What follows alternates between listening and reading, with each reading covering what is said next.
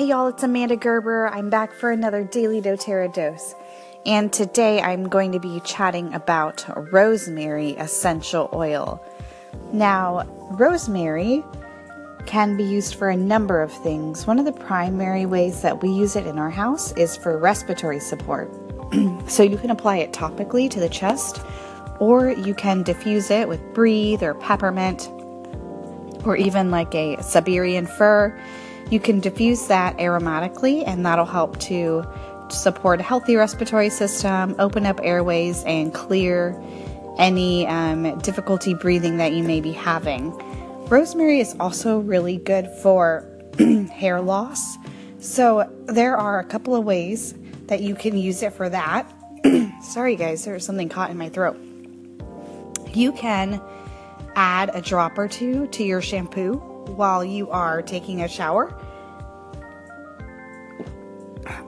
Sorry, had to get a drink of water. Or you can, I know some people, they like to add it to their shampoo, but then other people, once they've already taken a shower and their hair is still wet, they'll put a drop or two in the palm of their hands and kind of massage it in their scalp. And I've seen some pretty cool before and after pictures with this.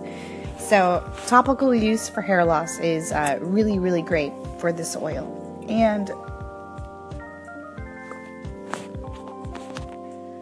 a lot of people also use rosemary for mental health as well. If you are somebody who is struggling with forgetfulness, memory, or you're kind of just in a brain fog, you can apply rosemary topically under your nose or across your forehead, and you can diffuse it, and it will help with that as well. When you are applying it topically, just be sure to dilute with a little bit of fractionated coconut oil if you are sensitive to the smell.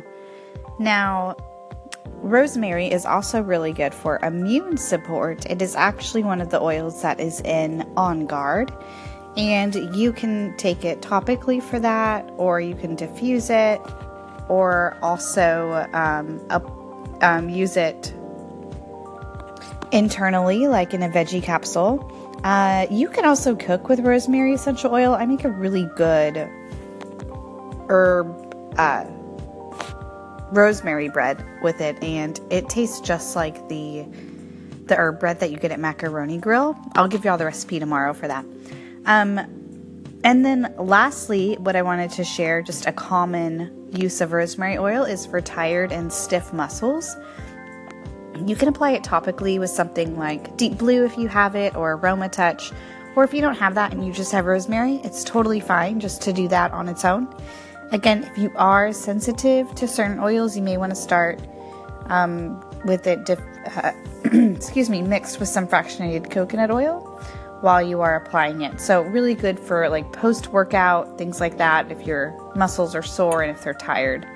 But yeah, those are just a few of the common ways that you can use rosemary oil. It blends really well with peppermint, basil, or lavender.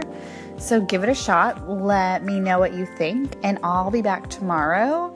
And I will be highlighting the BOGOs this week for my Daily doTERRA dose. So I will chat with you tomorrow. Have a good night.